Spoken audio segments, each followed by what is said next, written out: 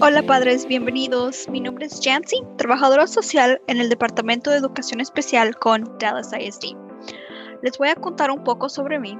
Me gradué de Irma Rangel, una escuela con el distrito. Recibí mi bachillerato en trabajo social de Texas Women's University y mi maestría en trabajo social de la Universidad Texas A&M Commerce.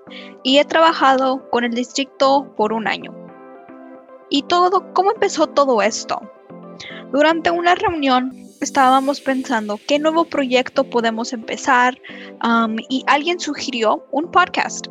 Después el equipo decidió que sería un nuevo y divertido proyecto.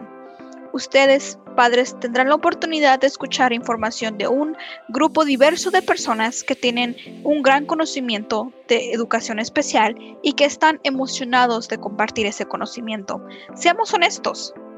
¿Por qué no hacer un podcast? Pueden escuchar cuando tengan tiempo o mientras estén completando un quehacer. Usted escucharía de otros padres, personas en la comunidad y otros profesionales. Espero que aprendan del show y lo disfruten tanto como yo lo voy a hacer. Y este podcast es una nueva manera de apoyar a los padres o guardianes de los estudiantes que reciben servicios de educación especial en Dallas ISD. Y no puedo esperar a tener estas conversaciones valientes para todo tipo de habilidades.